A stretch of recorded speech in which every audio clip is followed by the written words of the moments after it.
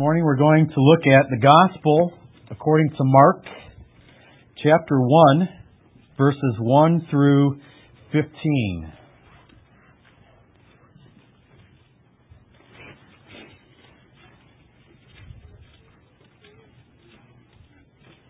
Mark 1, verses 1 through 15.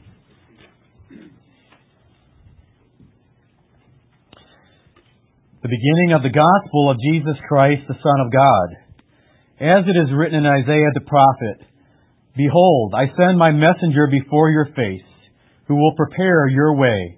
The voice of one crying in the wilderness, prepare the way of the Lord, make his path straight." John appeared, baptizing in the wilderness, and proclaiming a baptism of repentance for the forgiveness of sins. And all the country of Judea and all Jerusalem were going out to him, and were being baptized by him in the river Jordan, confessing their sins. Now John was clothed with camel's hair and wore a leather belt around his waist, and ate locusts and wild honey. And he preached, saying, "After me comes he who is mightier than I, the strap of whose sandals I am not worthy to stoop down and untie. I have baptized you with water, but he will baptize you with the Holy Spirit." In those days Jesus came from Nazareth of Galilee and was baptized by John in the Jordan. And when he came up out of the water, immediately he saw the heavens opening and the Spirit descending on him like a dove. And a voice came from heaven, "You are my beloved Son. With you I am well pleased." The Spirit immediately drove him out into the wilderness. And he was in the wilderness 40 days, being tempted by Satan. And he was with the wild animals, and the angels were ministering to him.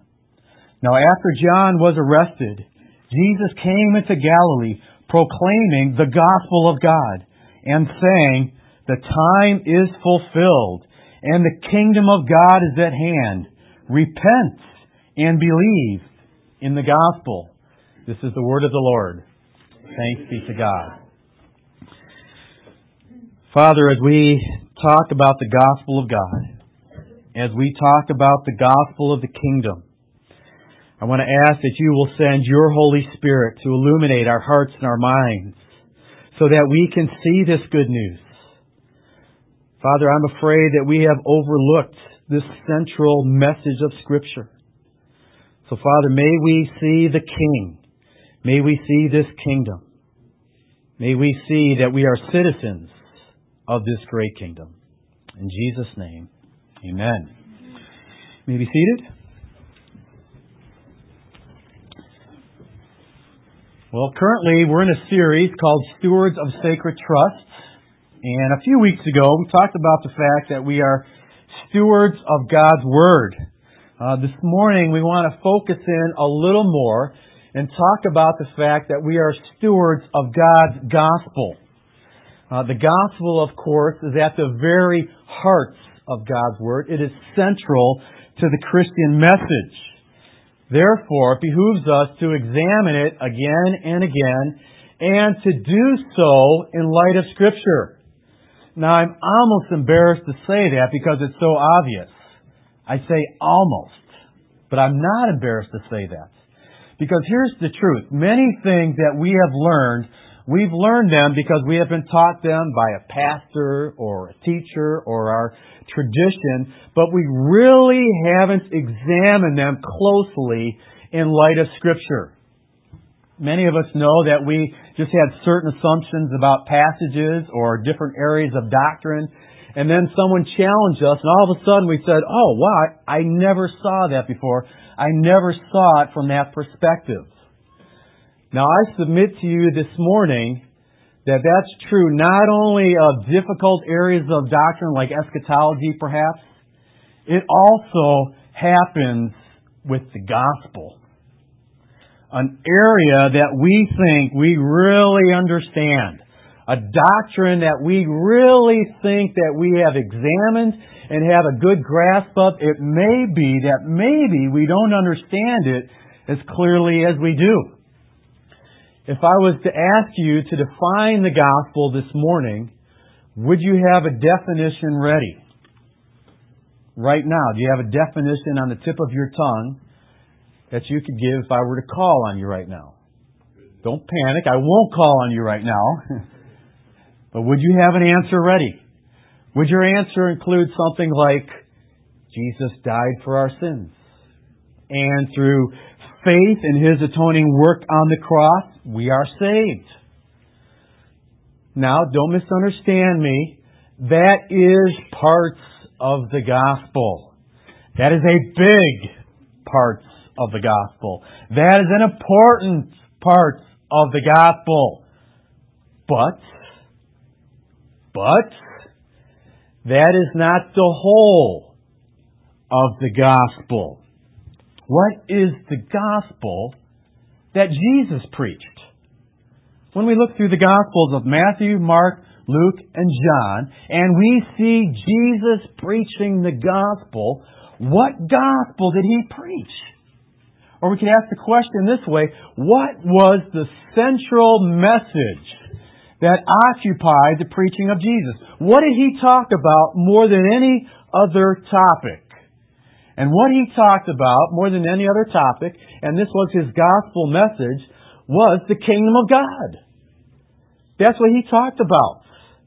Recently I was listening to a message by R.C. Sproul entitled The Gospel of the Kingdom, and he made this statement, and he's not the first person to make this statement. Many have made this statement, but the one theme that connects all of Scripture, that runs through all of Scripture, and connects the Old Testament with the New Testament, is the theme of the kingdom of God.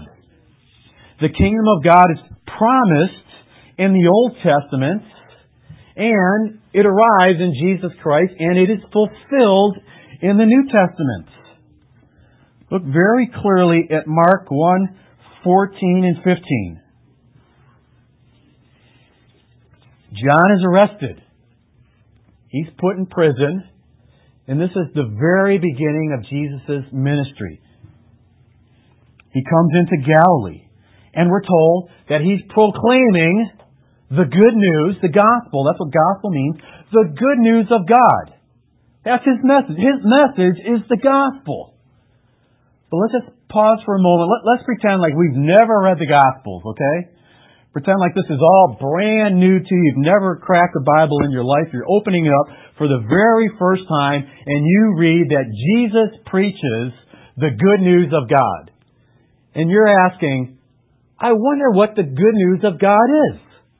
I've never heard this before. What is the good news of God?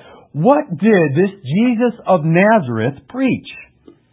Well, we're told He came proclaiming the gospel of God and saying, the time is fulfilled. Not will be fulfilled, has been fulfilled. The time is fulfilled in His coming. And the kingdom of God is at hand. Is at hand. Right here, right in front of your face. In other words, the time has come. The time that was predicted in the Old Testament has finally arrived. The kingdom is at hand. That's the good news. And He called upon people to repent and believe in the gospel. The gospel that the time has finally come for the arrival of the kingdom. Now, I was taking a class one time, and I'd mentioned this before, and we were asked to give a definition of the gospel, and not one single person said anything about the kingdom. Only one person talked about the ascension and reign of Christ connected to the gospel, which is why I say I think we've missed out on the big picture of the gospel. Now let me show you a few other passages so that you see this really is what Jesus preached. Turn also to Matthew 4:17.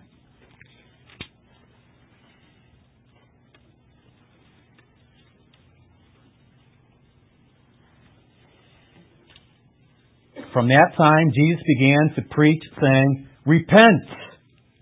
Why? Because the kingdom of God is at hand. So that's the same thing we read in Mark, but I'm letting you know, Matthew says the same thing. Jesus begins his ministry calling upon people to repent, just like John the Baptist did, because the kingdom is at hand. That's why you need to repent, because the kingdom is at hand. If you don't repent, you can't enter into the kingdom. And then verse 23, and he went throughout all Galilee, teaching in the synagogues and proclaiming the gospel of the what? Tell me. Kingdom. I want you to see that. The gospel of the kingdom, and healing every disease and every affliction among the people. Now, by the way, what's the connection between his preaching of the kingdom and his healing of different diseases? I'll tell you what the connection is. He's preaching that the kingdom has arrived, and in his healing ministry, he's showing the manifestation of the kingdom by bringing healing to people. Turn ahead to Matthew 11. Verse 2. Now when John heard in prison about the deeds of the Christ, he sent word by his disciples and said to him, Are you the one who is to come, or shall we look for another? So John the Baptist, believe it or not, is wavering a little bit, and he's asking, now, are you the Christ? Saying this to Jesus. Or are we waiting for another? And Jesus is so gracious, so patient, he brings John assurance. And how does he do it? And Jesus said to them, Go and tell John what you hear, that's the message, and what you see. The blind receive their sight, and the lame walk. Lepers are cleansed, and the deaf hear, and the dead are raised up, and the poor have good news preached to them. And blessed is the one who is not offended by me. Go back and tell John everything you see and hear, and he will be convinced that I am indeed the Christ. And we'll get to that in a minute. But he's proclaiming the gospel of the kingdom. He's healing people. And that's a visible manifestation of the coming of the kingdom.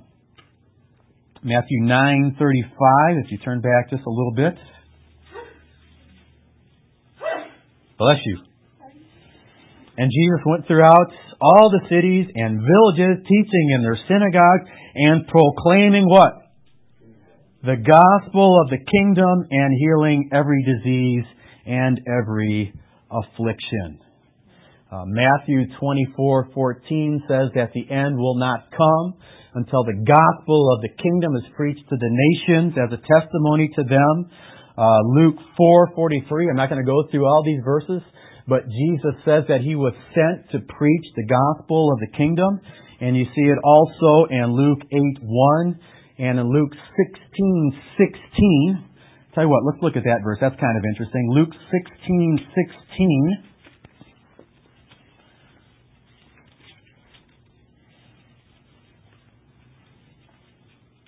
We read, the law and the prophets were until John the Baptist. So John the Baptist is technically the very last Old Testament prophet. So the law and the prophets were until John. Since then, after John, the good news of the kingdom of God is preached, and everyone forces his way into it.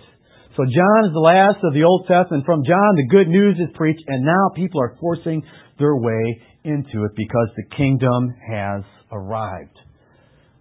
Beloved, this is the gospel that Jesus preached. He preached the gospel of the kingdom of God.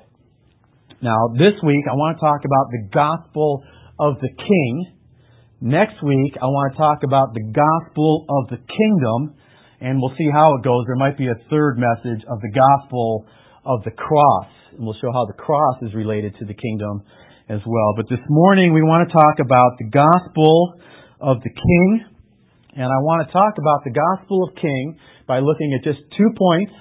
I want to look at Old Testament prophecies and the meaning of those prophecies, and then I want to look at the meaning of the term Christ. And then we'll close by showing how this affects our reading of Scripture. First of all, the meaning of Old Testament prophecies. Mark begins by saying, the beginning of the gospel of Jesus Christ, the Son of God. We're going to come back to that a little later, but I'm going to say a good paraphrase would be the beginning of the gospel of King Jesus, the Son of God. But right after that introduction by Mark, the first thing he says is, as it is written in Isaiah the prophet. So Mark begins by saying, I'm going to tell you about the gospel. And the first thing he says is, you need to see that the things prophesied in Isaiah are about to be fulfilled. And that's very important because we have to connect the Old Testament with the New Testament. This is why I say over and over again, we got to get rid of that uninspired blank page that separates the Old Testament from the New Testament. We have to see continuity. We have to see how God is working progressively. Jesus is not all of a sudden arriving on the scene doing a new thing. No. He is fulfilling the expectations that the Jews had. Now, did they have some misunderstandings about what the Christ was going to do? Yes, they had many misunderstandings. But, this is important too, they didn't misunderstand everything that was going to take place. They weren't completely wrong. They did understand that God was going to bring His kingdom. They did understand that a king was going to come and that this king was going to reign over them. So they had some misunderstandings, but they did not misunderstand everything. So let's be careful how we evaluate their misunderstanding. And then Mark says, behold, I send my messenger before your face, who will prepare your way, the voice of one crying in the wilderness, prepare the way of the Lord, make His paths straight.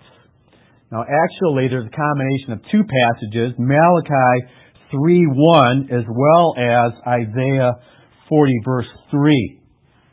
Tell you what, I'll skip over Malachi 3:1, but you can read that later on your own. It's fascinating because it talks about the Lord coming to His temple.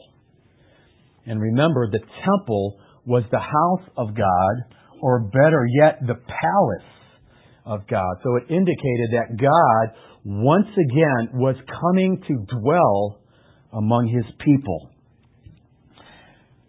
But the voice of one crying in the wilderness, prepare the way of the Lord, make His path straight, is from Isaiah 40, verse 3. So turn back to Isaiah, if you will.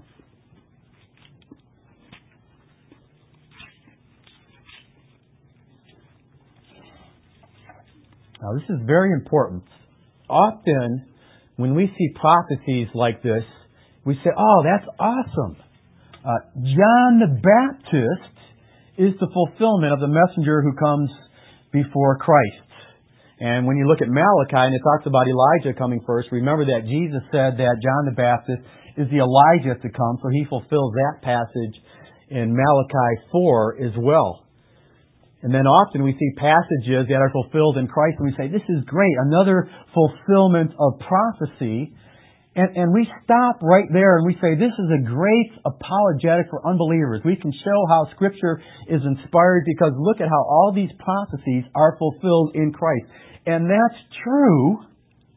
That's true. But really what Mark is doing by presenting this is he's saying, now I want you to go back and read Isaiah 40 in context and to see that it's being fulfilled in John the Baptist. And we have to ask this question, what is being fulfilled in John the Baptist? We know that He's come to prepare the way of the Lord, but what exactly does that mean? Well, we have to go back. Unless you have it memorized in your mind, you don't have to do that. But let's go back and let's look at the whole passage. So Isaiah 40 verse 3, a voice cries, and now we know that that's John the Baptist, in the wilderness, prepare the way for the Lord. Prepare the way for Yahweh. Make straight in the desert a highway for our God. Every valley shall be lifted up, and every mountain and hill made low. The uneven ground shall become level, and the rough places a plain. And the glory of Yahweh shall be revealed, and all flesh shall see it together. For the mouth of Yahweh has spoken. If you drop down to verse 9. Get you up to a high mountain, O Zion, herald of good news. Lift up your voice with strength, O Jerusalem, herald of good news. And remember, good news means gospel. So go up to a high mountain, Jerusalem, proclaim good news, lift it up, fear not, say to the cities of Judah, behold your God. Now stop right there. What is the job of John the Baptist? To prepare the way for Yahweh, who is coming in the person of Jesus Christ. And he is saying, Jerusalem, behold your God. He has finally come. Read the next verse. Behold, the Lord God comes in the person of Jesus Christ with might, and His arm rules for Him. Behold, His reward is with Him, and His recompense before Him. It's passages like this that made the Jews think that when Jesus came, He was going to march up to Jerusalem with His armies. He was going to slaughter the Romans.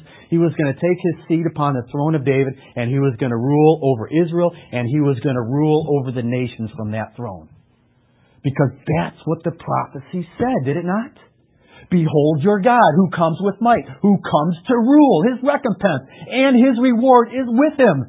And they said, yes, finally the time has come for the kingdom. The kingdom prophesied in many passages like Daniel 2, there would be a rock that would crush all the other kingdoms and then eventually become a mountain that would fill the whole world. And the Israelites said, yes and amen. Kill the Romans. Again, they weren't entirely right, but they weren't entirely wrong. Jesus did come as their God in fulfillment of prophecy. He did come with might, and I submit to you that He did come to be established as the King who would sit on the throne of David. So Yahweh comes in the person of Jesus. Now it's fascinating when you think about prophecy. And if you look at it in context, it adds a lot of meaning to different passages. Turn to Romans 10.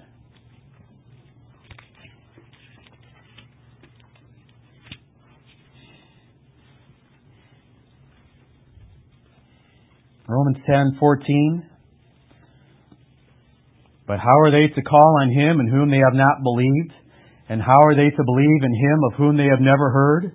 And how are they to hear without someone preaching? And how are they to preach unless they are sent? As it is written. Where? In Isaiah 52, verse 7. As it is written, how beautiful are the feet of those who preach good news. What's the good news? How beautiful are the feet of those who preach good news. What's the good news? Let's just assume we don't know what the good news is. So let's turn back to Isaiah 52.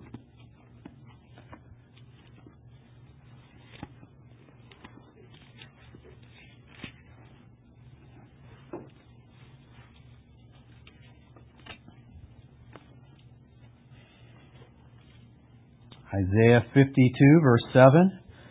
How beautiful upon the mountains are the feet of those who bring good news, who publishes peace, who brings good news of happiness, who publishes salvation, who says to Zion, your God what? Reigns.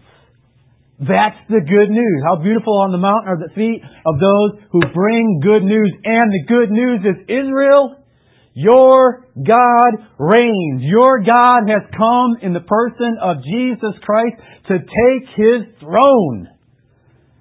That's the good news. Isaiah is being fulfilled. Now, why were the Israelites confused? Because they stopped at verse 7. If they had read on and finished the chapter and read on into Isaiah 53, that talks about the suffering servant who would take upon himself our sins and who would die, they would say, now this is fascinating, because our God comes to rule, but first our God has to die. They weren't able to put those two things together. They had God coming to reign, which is why they were waiting for the Romans to be demolished, but they couldn't understand God dying. That's why Peter, he makes his great confession in Matthew 16, and he confesses that Jesus is the Christ. And then Jesus, just a little while later, says, we're going up to Jerusalem, and the Son of Man is going to be betrayed. He's going to be killed. And then the third day he's going to rise. And Peter says, no, that can't happen because you're the king. You're the king. The king can't die. The king can die. The Christ can die. The Christ has to suffer before he enters into his glory. That progression they couldn't put together. But make no mistake, the prophecies were very clear that Jesus came to rule. Now you might be thinking, hasn't God always been sovereign? Hasn't the kingdom always been present? R.C. Sproul writes, hasn't the kingdom of God always existed? Hasn't God been the omnipotent Lord from all eternity? Yes. But when the Old Testament speaks of the coming kingdom of God, it refers to God's personal visitation to this fallen world to manifest redemption. The people of Israel in the Old Testament look forward to the day when God's rule would be manifest here on earth in the coming of His Anointed One. That's what they were waiting for. For the reign of God, for the kingdom of God to be established so that it would be manifest on earth so that people could see it. And isn't that what we prayed in the Lord's Prayer? Thy kingdom come, thy will be done on earth as it is in heaven. That's the point of the kingdom coming, so that the reign of God is manifest on the earth. That's why Jesus comes. That's what the prophecies were all about. And Jesus comes as the King. That's the meaning of the prophecies. Now, I also want you to see the meaning of the term Christ. Now, imagine, if you will, you're talking to an unbeliever, and you ask them, do you believe that Jesus is the Christ? And they say to you, what do you mean, the Christ? Could you give a one-word synonym for Christ? What answer would you give to them? There are over 500 references to Jesus being the Christ. Jesus Christ, Lord Jesus Christ, Christ Jesus, or simply Christ. Paul talks about it being in Christ. It is mentioned again and again and again, over 500 times. That's huge.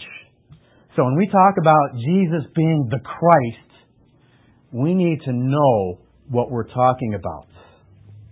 I mentioned this 3 or 4 weeks at our Bible study, and I was going to apologize for repeating myself here, but I'm not going to apologize for repeating myself because this really is important. And it has to be something not just that we hear one time and say, okay, I understand it, but I want it to be something that you understand, and I want it to be something that enters your understanding and shapes your reading of Scripture, so that when you read Christ, you have something very clear in mind. Now, Christ is not Jesus' last name. We talk about Jesus Christ. It's not His last name. It is a title. Jesus is the Christ. For example, in Acts 5:42, we read, and every day in the temple, from house to house, they did not cease teaching and preaching Jesus as the Christ. So when they were preaching Jesus as the Christ, what precisely were they preaching? That's the question I have for you. so that you understand their message clearly. Now, to help you understand what Christ means, realize that it's just a transliteration of the Greek. The Greek word is Christos, and that's carried over, and it's just Christ. But what Christ means is anointed one. That's literally what Christ means. It means anointed one, and it is the equivalent of the Old Testament word Messiah that also means anointed one. So when we say Jesus is the Christ, we're saying Jesus is the anointed one. So we're getting a little closer to a definition now. Now we have to ask, as I've asked many people, who in the Old Testament were anointed? Kings predominantly. Prophets were anointed. Priests were anointed. But predominantly, we have references to kings being anointed again and again and again. Now, I submit to you that Jesus fulfilled all the offices of the Old Testament, the three offices of prophet, priest, and king. But mainly, when we talk about the anointed one, we are talking about the promised king, the one who would come and the one who would reign, the one specifically who would sit on the throne of David. So I submit to you that the best synonym for Christ is king. That's why I said Mark 1 can be paraphrased, the beginning of the gospel of Jesus Christ, the beginning of the gospel of King Jesus, or Jesus the King. And you can see that if we read it that way, wouldn't it be a little clearer what Mark is saying? He is talking about the arrival of the King, not just the Savior. Okay, this goes back to what I said earlier. We think that the gospel is Jesus died for our sins. Jesus is the Savior. And He is. But that's a truncated gospel. That's a partial gospel. Jesus is the King who comes to reign, and this King has laid down His life for the sheep or for His subjects. That's the whole gospel, if you will. And part of the reason for the confusion is the word Christ. I've asked people recently, what does it mean? And most people think that the best synonym for Christ is Savior. It's not. It's King. It's the anointed King. And that changes the meaning. So instead of having the beginning of the gospel of the Savior, Jesus Christ, the Son of God, we have the beginning of the gospel, King Jesus, the Son of God, which puts the accent on His being the King, not His being the Savior. Again, don't misunderstand. He is both. He's everything. But the accent, the focus is on Him being the King. That's so important for how we read the Bible. Now, turn to Matthew, back to Matthew, if you will. I want you to see the difference this makes as you read through the Bible. If the gospel of the kingdom and God reigning wouldn't be clear if we had an understanding of what Christ means. The book, this is Matthew, the book of the genealogy of Jesus Christ. Now stop right there. The book of the genealogy of King Jesus, the anointed one who was to come and reign over Israel. The son of David, the son of Abraham. That should be obvious. Matthew's announcing this is the genealogy of King Jesus. If He's going to be the king, where does He have to come from? The line of David and the line of Abraham, because the king comes from David. That's why the very first reference after saying this is the genealogy of Jesus, the anointed one, He's the son of David. He qualifies. He fits the profile, if you will. And he also, by the way, fulfills the promises to Abraham, because they begin in Abraham, they run through David, and they find their terminus, their focal point in Jesus Christ. And then we have the genealogy from Abraham to David. And then we have from David to the exile. And then we have from the exile to Jacob. Look at verse 16. And Jacob, the father of Joseph, the husband of Mary, of whom Jesus was born, who is called Christ. So there's the focus. And this is significant as well. Matthew is also telling us that the end of the exile is coming. The Israelites have been in exile. Yes, many of them have returned to the land, but they're still under the rule of a foreign army. They're still under another nation, Rome. But now Christ has come, the deliverer, the king. Their king has finally come. Verse 17, so all the generations from Abraham to David were 14 generations. And from David to the deportation to Babylon, 14 generations. And from the deportation of Babylon to the Christ, 14 generations. There's much we could say about that, but again, note it's bringing it to Christ. Bring the history of Israel, if you will, to a climax, because now their king is finally coming. And again, notice that verse 17 says, to the Christ.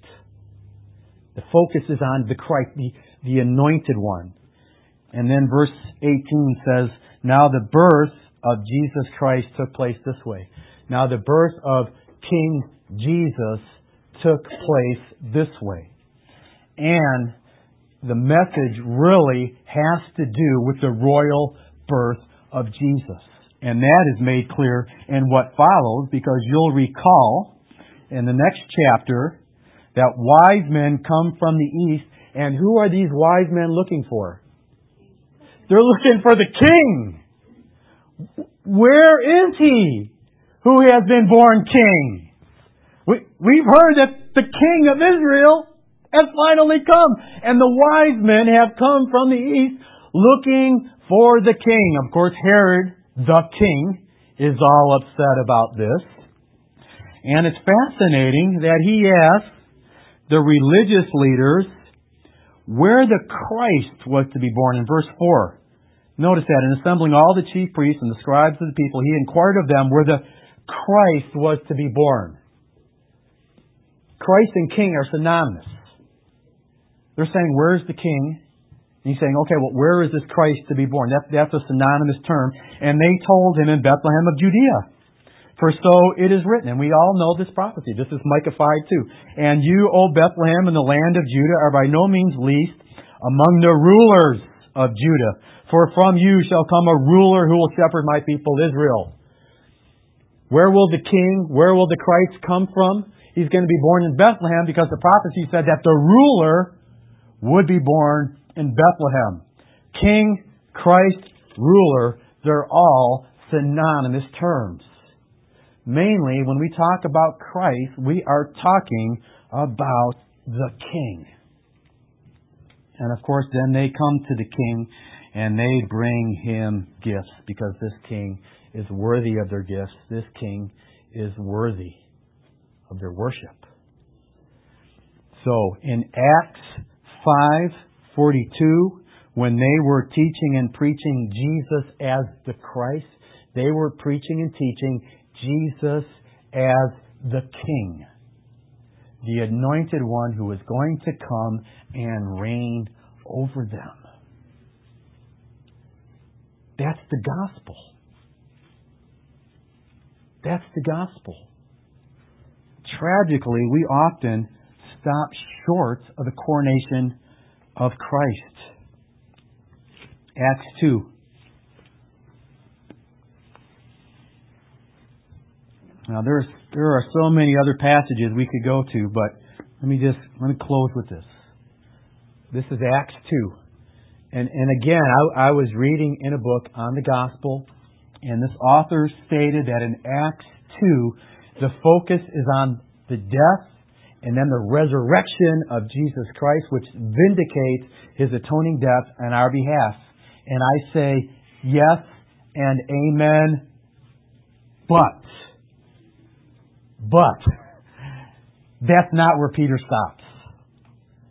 When Peter is preaching the gospel, he does not stop with the death and then the resurrection of Jesus Christ. In Acts 2:22, we basically have the life and ministry of Christ. Men of Israel, hear these words. Jesus of Nazareth, a man attested to you by God with mighty works and wonders and signs that God did through him in your midst, as you yourselves know, because they saw it. And then they talk about in 23, this Jesus delivered up according to the definite plan and foreknowledge of God. It was no afterthought. It was ordained by God before the creation of the world. You crucified and killed by the hands of lawless men. So there's the death of Christ. 24, God raised him up, loosening the pangs of death because it was not possible for him to be held by it. For David says, and then we have all these Old Testament passages showing that this was prophesied all along and now it's being fulfilled.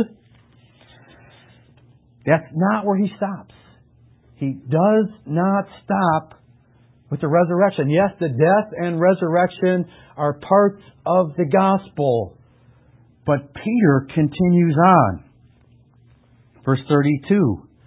This Jesus God raised up, and of that we are all witnesses, being therefore exalted at the right hand of God.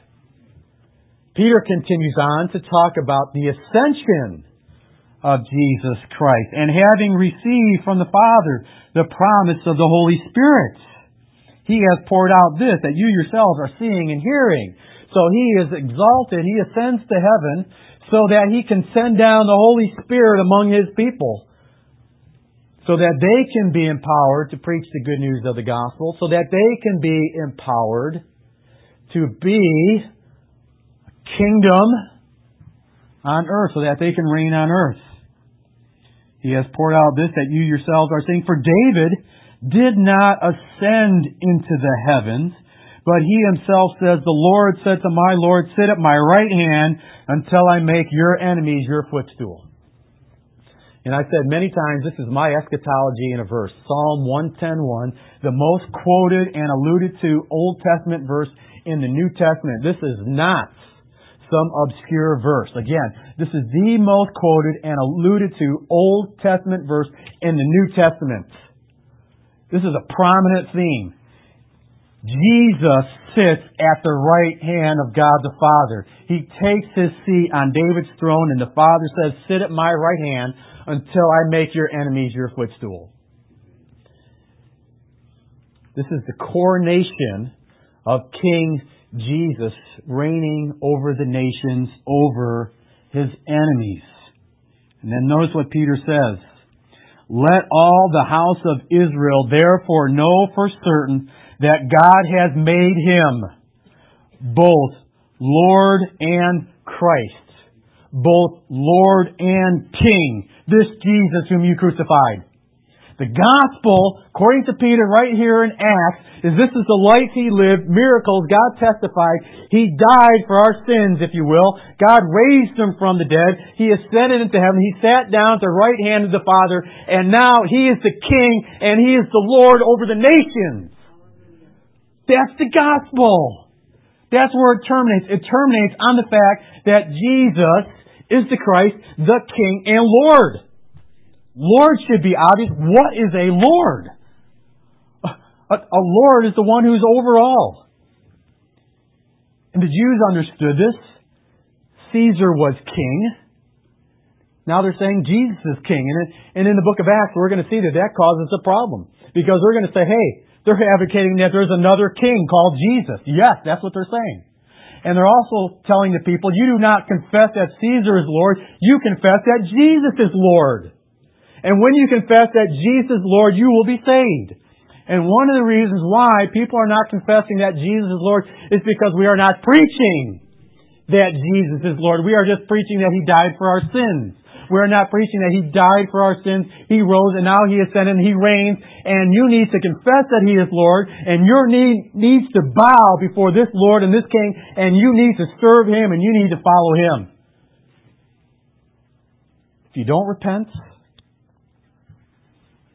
you don't believe, you will not enter into the kingdom. And we need to see the gospel in light of the kingdom. When they hear that Jesus is King, that He is Lord, they ask, what shall we do? And they say, repent. So many passages we don't put in the context of the kingdom, but the Bible does. In John 3, Jesus said, be born again. You need to be born again. Why do you need to be born again? John 3:3. Unless one is born again, he cannot see the kingdom of God. That's why you need to be born again. Why do you need to repent? Because according to 1 Corinthians 6, those who are immoral, idolaters, rebels, they will not enter the kingdom of God. That's why Jesus said, repent, for the kingdom is at hand. You need to repent so that you can enter into the kingdom. That's the gospel. Our God reigns. This isn't just eschatology. This is gospel. In the kingdom, the gospel and eschatology come together. The gospel that Jesus preached is the gospel of the kingdom. And we serve the King of Kings, and we serve the Lord of Lords. And that's the message. That's the good news that we want to get out. Our God reigns. Let's pray. Father, we thank you for your faithfulness. We thank you for your faithfulness to your promises of old, to come and to reign.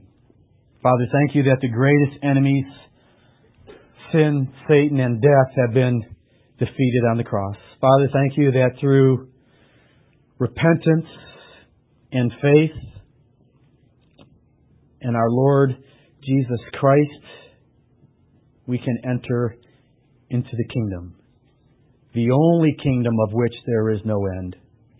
Every other kingdom will come to an end, will ultimately be overthrown, but the kingdom of our Lord Jesus Christ will never end. Father, may we see that this is the good news. In Jesus' name, amen.